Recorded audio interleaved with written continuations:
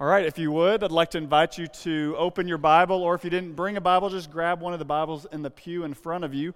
We're going to open it to that passage that Jenny just read. It's Galatians chapter 5, which chapters are the big numbers, and we're going to be reading verses 1 through 15, which are, of course, the smaller numbers. If you are new to the Bible, let me just encourage you to take your time getting to the book of Galatians. It's toward the right side of the Bible in the New Testament, right before Ephesians and Colossians. But here's the thing. The fastest way to find it is to go to the table of contents, look it up, and you will be able to find the page number there. So I encourage you to turn with me. We're going to look at that here in just a moment.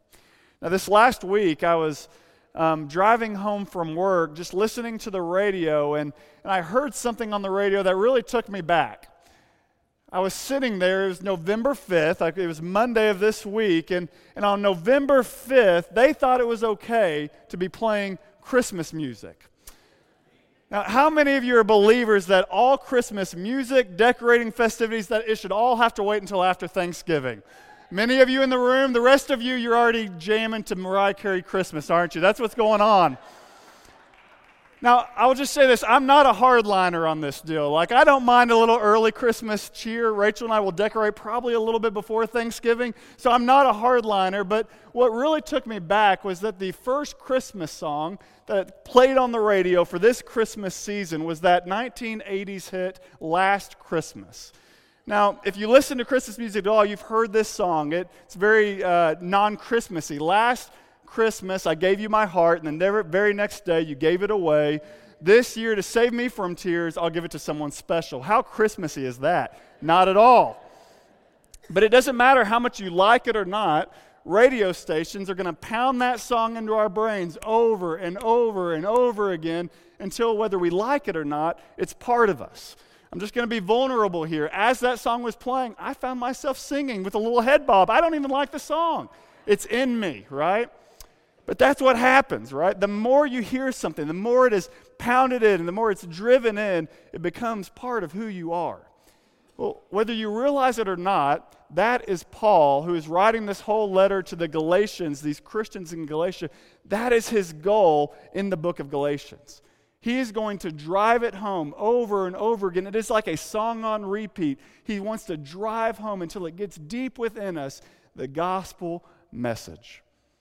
Now, if you're new this morning, you may not know what I mean by gospel. What are we talking about the gospel? Is that a genre of music? No.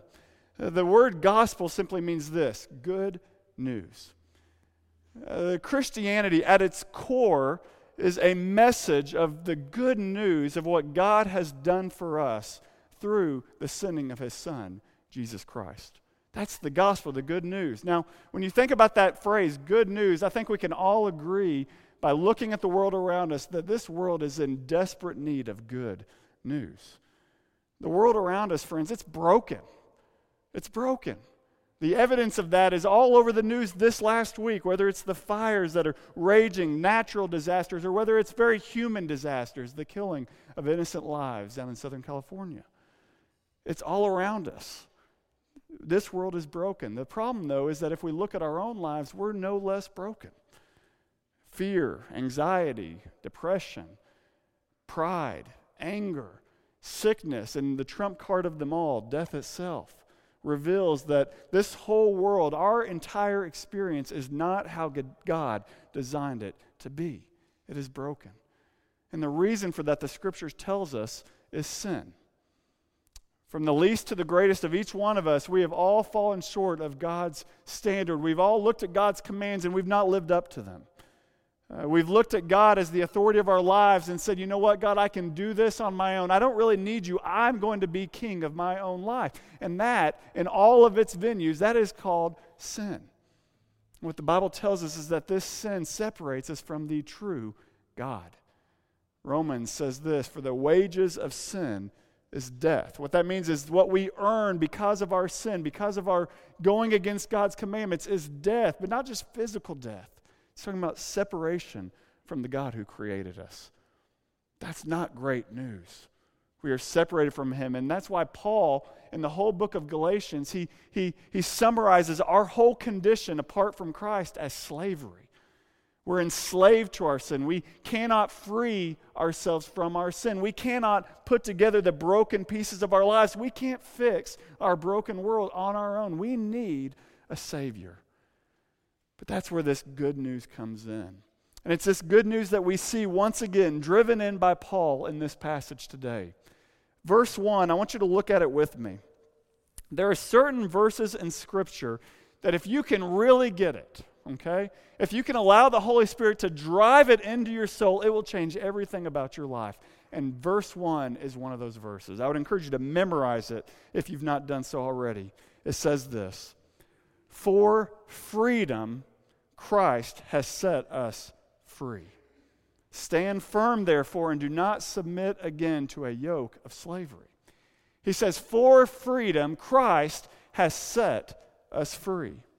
I love John Stott's summary of this verse when he says this. He says, our former state is portrayed as slavery.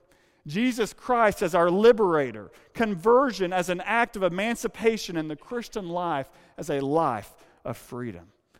I love that. Our salvation is an action of emancipation, which means this, friends. It means that when Christ came into our lives, when we received what He's done through faith, that we are emancipated from something. We are freed from something. And that's what I want us to begin to look at as we go into this text this morning. What are we free from? As Christians who have come into a relationship with Jesus, what are we free from? What has He freed us from? Well, we've seen many things in the book of Galatians, and I'm just going to summarize them very quickly. Number one, through Jesus, we are free from guilt and shame. We're free of guilt and shame. Paul has already spent a lot of time talking about this one. Because of our sin, apart from Christ, our standing before God is not free. It's guilty.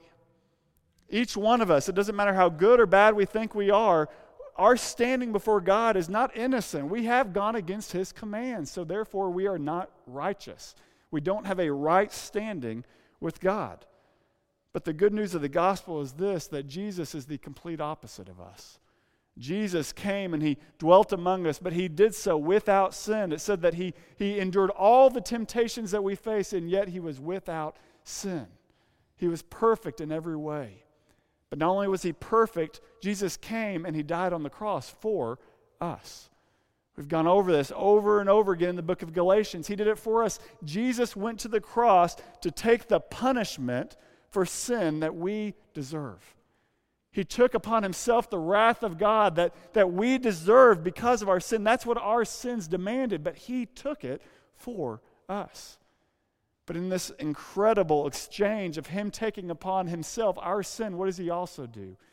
He gives to us His perfect righteousness. He gives to us His perfect standing before God, His sinless perfection. It says that God credits to our account Jesus' righteousness, which means this. It means that if you are a Christian this morning, if you have given your life to Christ, God, when He looks at you today, He does not see your sin. Instead, He sees His perfect Son. This is an incredible picture. And this whole exchange of what happens through Jesus' death and resurrection, it frees us from condemnation. That's why Romans 8 verse 1 says, there is therefore no condemnation for those who are in Christ Jesus. Now, there's an old hymn that I think summarizes this whole thought perfectly. It's a song that we were going to sing later today, and it's called At Calvary. And I want you just to hear the verse of this hymn. It says this, mercy there was great and grace was free. When it talks about there, it's talking about at Calvary, at the cross. Mercy there was great and grace was free. Pardon there was multiplied to me. We were pardoned for our sins. There my burdened soul found liberty at Calvary.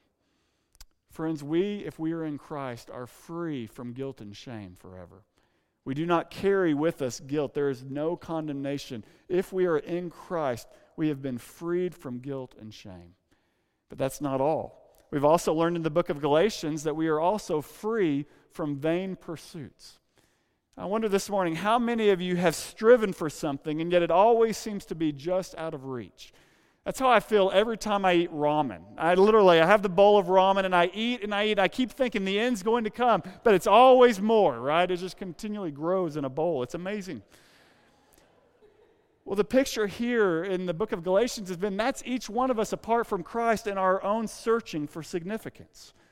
A massive question that people have in our culture is this: what is my purpose? It doesn't matter if that person has a lot, if they're at the top as CEO of a great company, or if they have nothing. We're all asking that question. What is my purpose? And so what do? We try to answer that through our work.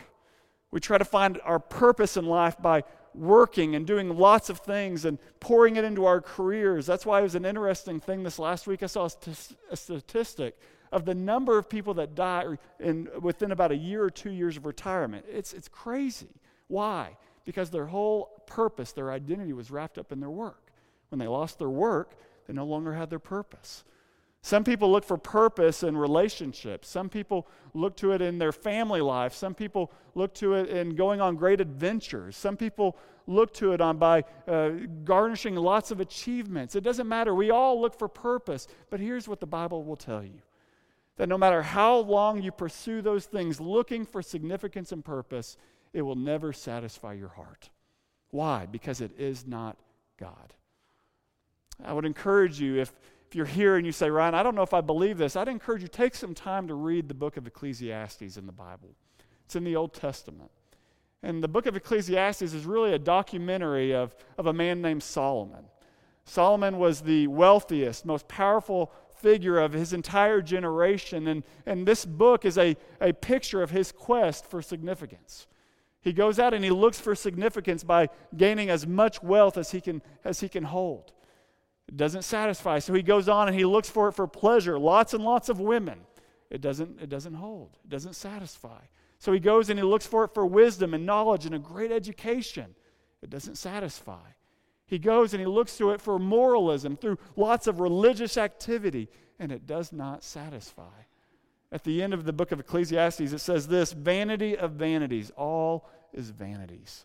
I've seen everything that is done under the sun, and behold, all is vanity and a striving after wind. I can't help but believe this morning that there are many of you in this room who are striving after the wind. You're looking for your purpose and significance and your identity and your joy in things that cannot satisfy your heart. But Jesus can bring exactly what you're looking for. You see, in Jesus, there is the thing that we need, that we are created for more than anything else, and that is a relationship with the living God. A relationship, not religion, a relationship with the living God where we find our identity and our purpose in Him and being found as part of His kingdom and His work here on the earth. That is what gives purpose. We are free from our vain pursuits because we found what we're looking for in Jesus Christ. That's not all. The last thing, like I said, it's not religion. And so what does the gospel free us from? What does Jesus free us from? It frees us from performance and fear-based religion. And this one, if you've been with us the last few weeks, you're like, Ryan, we got this one by now, right? And yet it's still important. He continually hits on it, and he hits on it in this passage. There are multiple people all around the world seeking to have a relationship with God through their works. They think if I can just do enough good things, I will appease God. If I can just do this checklist that they give in Islam, or the checklist that they give in Buddhism, or the checklist they give in Hinduism, if I can just do these things, then I can have salvation. Then I can find God's approval. They fill in the boxes. How much do I have to do? The problem with all of these religions, the problem with that whole focus, is that it's based on fear. It's based on this thought: if I don't do this, God is going to get me. He's going to zap me. He's not going to bring me into His kingdom. And so we live in fear. Well, it's not a coincidence that when we fear God, if that's our only picture of God, we have this constant being scared of God, that we're always going to be working to try to get on His good side. And that's what people do. That's all the different religions of the world. If I can just get on God's good side, then I will be good. Paul has to speak against this over and over again. The Christians in Galatia had begun to believe this lie, that the work of Jesus Christ on the cross was not enough for my salvation. That they in some way needed to add something to the work that Jesus had done. And friends, that's never going to cut it. He talks a lot about circumcision here. And if you're here and you're new to Christianity, you're new to the Bible, you might be thinking, that is just weird. Why is he talking about circumcision? What does that have to do with anything? Well, you have to understand that when he's talking about circumcision, that in those times was a very important thing in Judaism. It was the sign that you were in a covenant relationship with God, that you were part of the family of God. And so these false teachers that had come into Galatia, they were trying to convince the Galatian believers, yes, you need Jesus, but you also have to be circumcised if you're going to be part of the family of God. That's the one thing you have to do. Yes, God does his thing, but you have to add to his work. And so Paul comes against that in this text. I want you to listen to what he says in verse 2. He says, "Look, I, Paul, say to you that if you accept circumcision, Christ will be of no advantage to you. I testify again to every man who accepts circumcision that he is obligated to keep the whole law. You are severed from Christ. You who would be justified by the law, you have fallen away from grace." What he's saying here is that if you are trying to be justified before God, if you are trying to be made right before God, approved by God, loved by God through any external thing, that's what circumcision is. It's an external thing. If you are trying to do that, you make the work of Jesus on the cross utterly useless. You've cast away his grace. You've not received his grace because you're trying to earn it yourself. And here, by the way, if you're going to try to do that, you have to live up to the whole law. That's what Paul is saying in this text. That's why the Puritan William Perkins said this: there's no middle ground. He says, Jesus must be a perfect Savior or no Savior at all. It can't be a lot of Jesus and a little bit of you. Either he is the perfect Savior or he is no Savior at all. Paul takes this further in verses 8 through 12. He says, this persuasion, this teaching is not from him who calls you. In other words, it's not from God. A little leaven leavens the whole lump. I have confidence in the Lord that you will take no other view, and the one who is troubling you will bear the penalty, whoever he is. But if I, brothers, still preach circumcision, why am I still being persecuted? In that case, the offense of the cross has been removed. And then there's verse 12. I wish those who would unsettle you would emasculate themselves. Now, I might have said some bold things from this pulpit, but I've never said anything like that, okay? Paul is really, really serious here. He says, for those that would teach that you need to add circumcision and add on all these Jewish customs, I wish they'd just go all the way, emasculate themselves. He's very serious. Why is Paul so emphatic about this issue? Because if we try to add to the work of Jesus, we totally undercut its value in our lives. It's a totally different gospel. That is not good news. If we are reliant on our own good works to gain God's approval, it is not good news. It is an anti-gospel. Think about it this way. Not long ago, there was a man who had an old baseball that had been autographed by Babe Ruth. Babe Ruth, for those of you that are not baseball fans, one of the greatest baseball players ever to play the game. As he was getting ready to sell it, he knew it was valuable. He was going to take it to an auction. He got worried because this autograph over time had faded. It was kind of a remnant of what it used to be. And so here was his great idea. I'm going to take out a pen, and I'm going to go over the autograph. B-A-B-R-U-T-H, Babe Ruth. Well, what happened? In that action, he had taken something that was absolutely priceless, and he had made it something worthless. Paul is saying that's exactly what happens.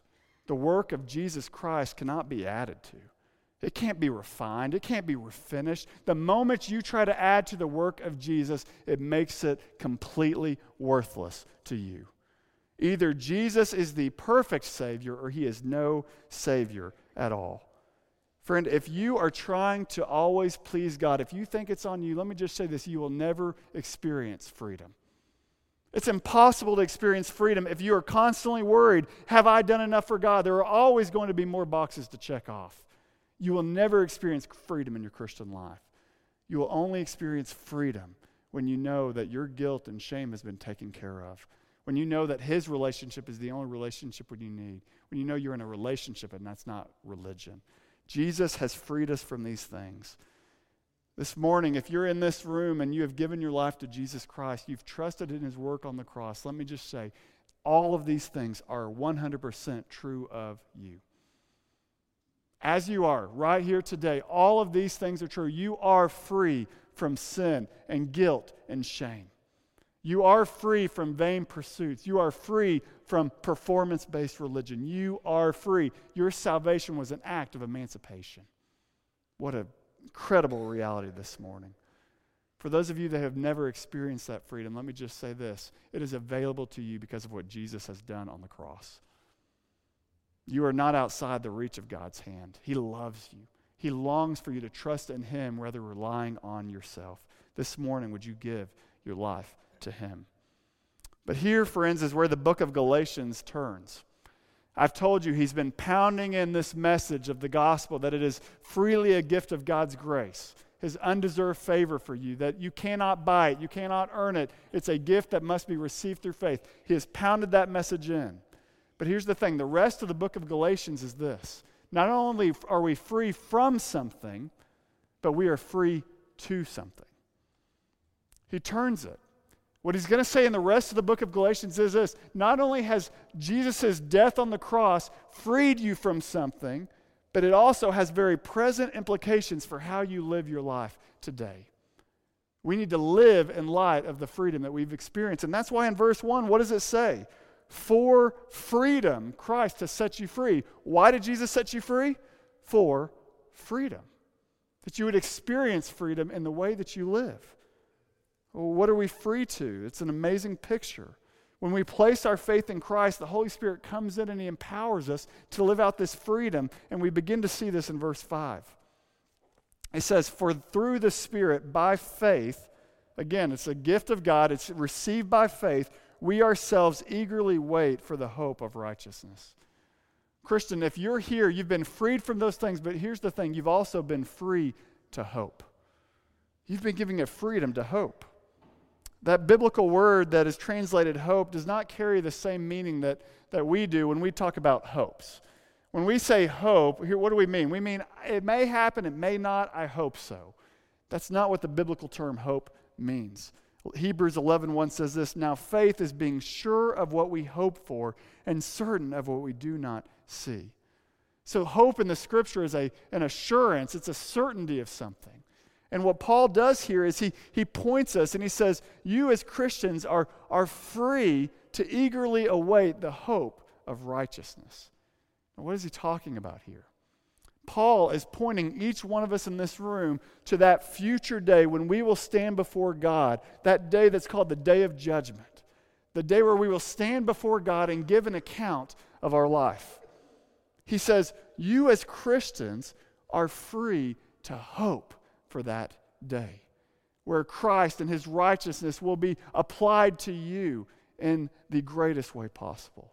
You will, for once and for all, experience that verdict from God, approved, loved, accepted. He says, you are free to hope for that day. I love that. Paul is saying, I cannot wait for the day of judgment.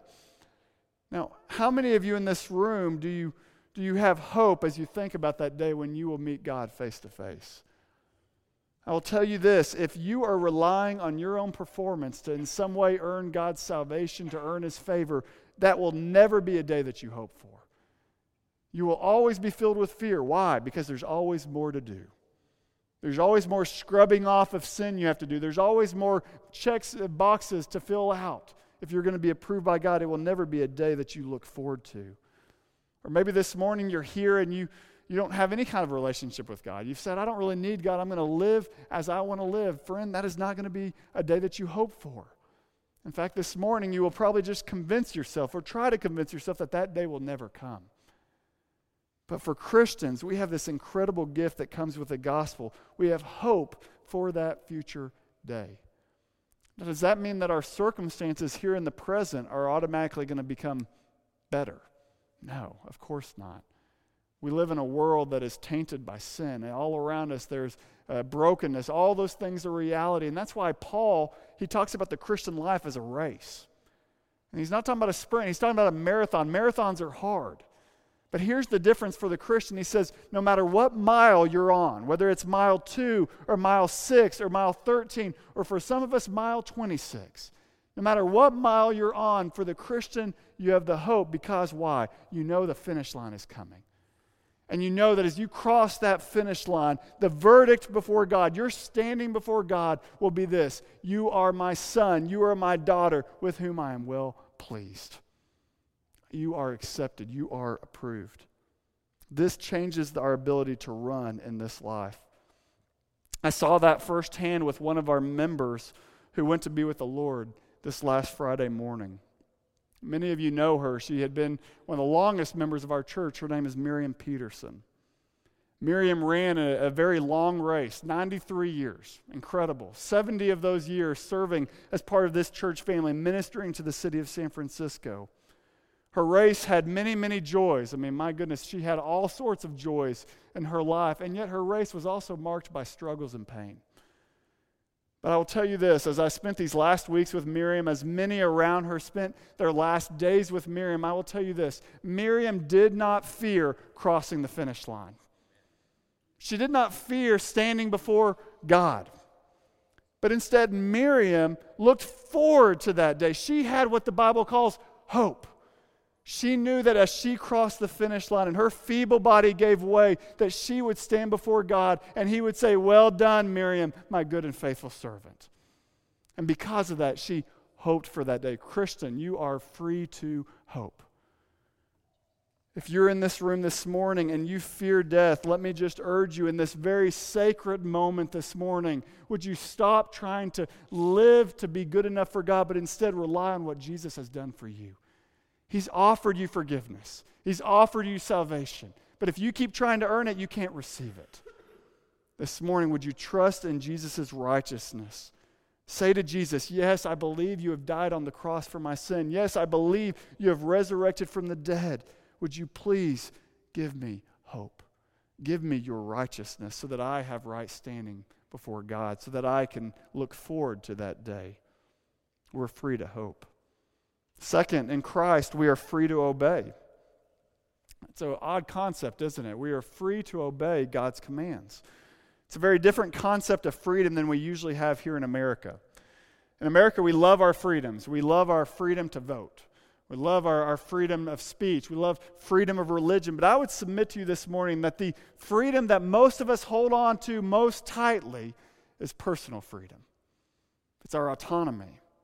That's why a recent sociologist said it this way. He said, perhaps the most resonant, deeply held American value is freedom. And yet freedom turns out to mean being left alone by others, not having other people's values, ideas, or styles of life forced upon one, being free of arbitrary authority in work, family, and political life. In other words, we want a freedom to do whatever we want to do. We want a freedom from all authority other than our own authority. Friends, that is not the kind of freedom that Paul is talking about in this text. When he talks about this kind of freedom, he's talking about a freedom to live responsibly before God and before others. That's what he gets into here. He talks about obedience. He knows that there is the very dangerous idea behind grace that says we can go out and choose to live however we want. Yes, I will be a follower of Christ, but I'm going to follow Him on my terms. When I see things in the Bible that I don't like, I'll just say these don't apply to me, that I get to pick and choose God's commands. And then all of a sudden lead us into sin. But Paul says that's not the case. Verse 13. He says, "For you were called to freedom, brothers. Only do not use your freedom as an opportunity for the flesh." Again, flesh is that part of each one of us that says, I'm going to do what I want to do. It's our sinful nature. He says, do not use the freedom that you have in Christ to say, now I can do whatever I want to do. That is to abuse freedom instead of to use it. No, the gospel gives us freedom to obey. And we're no longer scared of God. All of a sudden we can see that His commands are for us. They're for our good. We look to God's commands and we look to them not as boundaries that we have to live up to, but instead as our guide. We look to His law as his goodwill expressed for us, that He's always looking out for our good. And all of a sudden we can delight in His law. We can delight in His commands. That's why I've always found John 15 interesting. Jesus says to abide in His love. He says, if you will abide in my love, you need to keep my commandments. So he connects loving him with keeping his commandments. But then he says this, and I've always found this interesting. He says, these things I have told you so that my joy may be in you and so that your joy may be full. What's he saying there? He's saying the more that you love me, the more you're going to obey my commands. And the result of all this is that you will experience that joy that you long for. My commands are for your joy. Christian, we are free to obey because of what Christ has done for us on the cross. Last but not least, and we're going to end with this, he frees us to love. This is where it gets interesting. Verse 13. He says, for you were called to freedom, brothers. Only do not use your freedom as an opportunity for the flesh, but through love serve one another. Verse 14, for the whole law is fulfilled in one word, you shall love your neighbor as yourself. This entire time, Paul has been trying to get us to understand this truth. We are not slaves, right? Over and over again, he says, you are not slaves, you are free. You are not slaves, you are free. But what does he say in verse 13? That word, serve one another, that word in the New Testament, in the Greek, is slave. So he says, Christian, you are free, don't be a slave. So go therefore and be a slave to one another.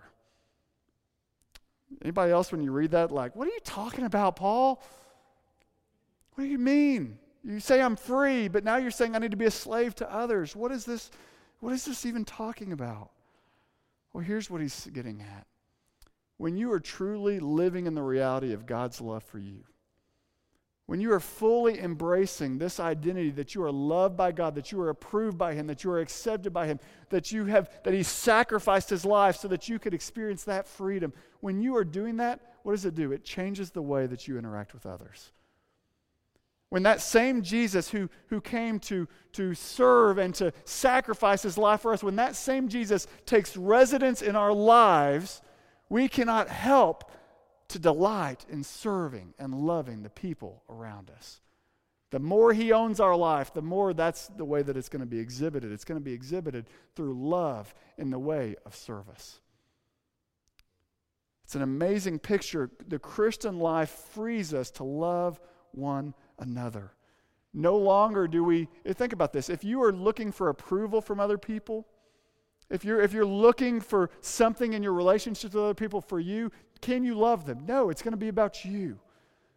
But if you are at that place where you know of God's love for us, when that's your identity, you cannot help but pour that out into other people. And we're going to talk more about what that looks like practically next week. What does it look to live this life of love and sacrificial service to one another? We need to wrap things up here. The question I have for you is this. It's very simple this morning. Are you free? Are you free? Each one of you in this room, I'm asking each one of you, are you free? Are you free this morning from guilt and shame? Are you free from vain pursuits in life for significance and purpose? Are you free from performance-based religion? Are you free? Today, the good news, if you are not, is that Jesus has done everything through His death and resurrection to make that freedom available to you. All you have to do is receive it through faith. Turning from your old way and trusting in Jesus Christ, giving Him your life, says that through Him you can be made righteous this morning. You can have right standing before God. You can become free. If you've received that freedom, then here's the question. If you're a Christian in this room, are you living out your freedom in your daily life? Are you living out your freedom to hope, your freedom to obey His commands, your freedom to love one another? Or have you gone back to some kind of slavery? Here's the thing. If we are truly centered in that reality that we are approved before God, it's going to flow out in obedience. It's going to flow out in love. It's going to flow out in hope. But where we are lacking in those areas, I would submit to you this, that you've gone back to slavery. Either you've gone back to trying to earn God's approval, or you've taken God's freedom and you've used it, you've abused it through doing your own thing. You've potentially forgotten the hope you have in Christ, and now you're living for yourself instead of serving others in love. The question for each one of us is this: are we living in the reality that we have been freed for freedom? I pray that we would be a church who is free and freely hopes, freely loves, freely obeys this week.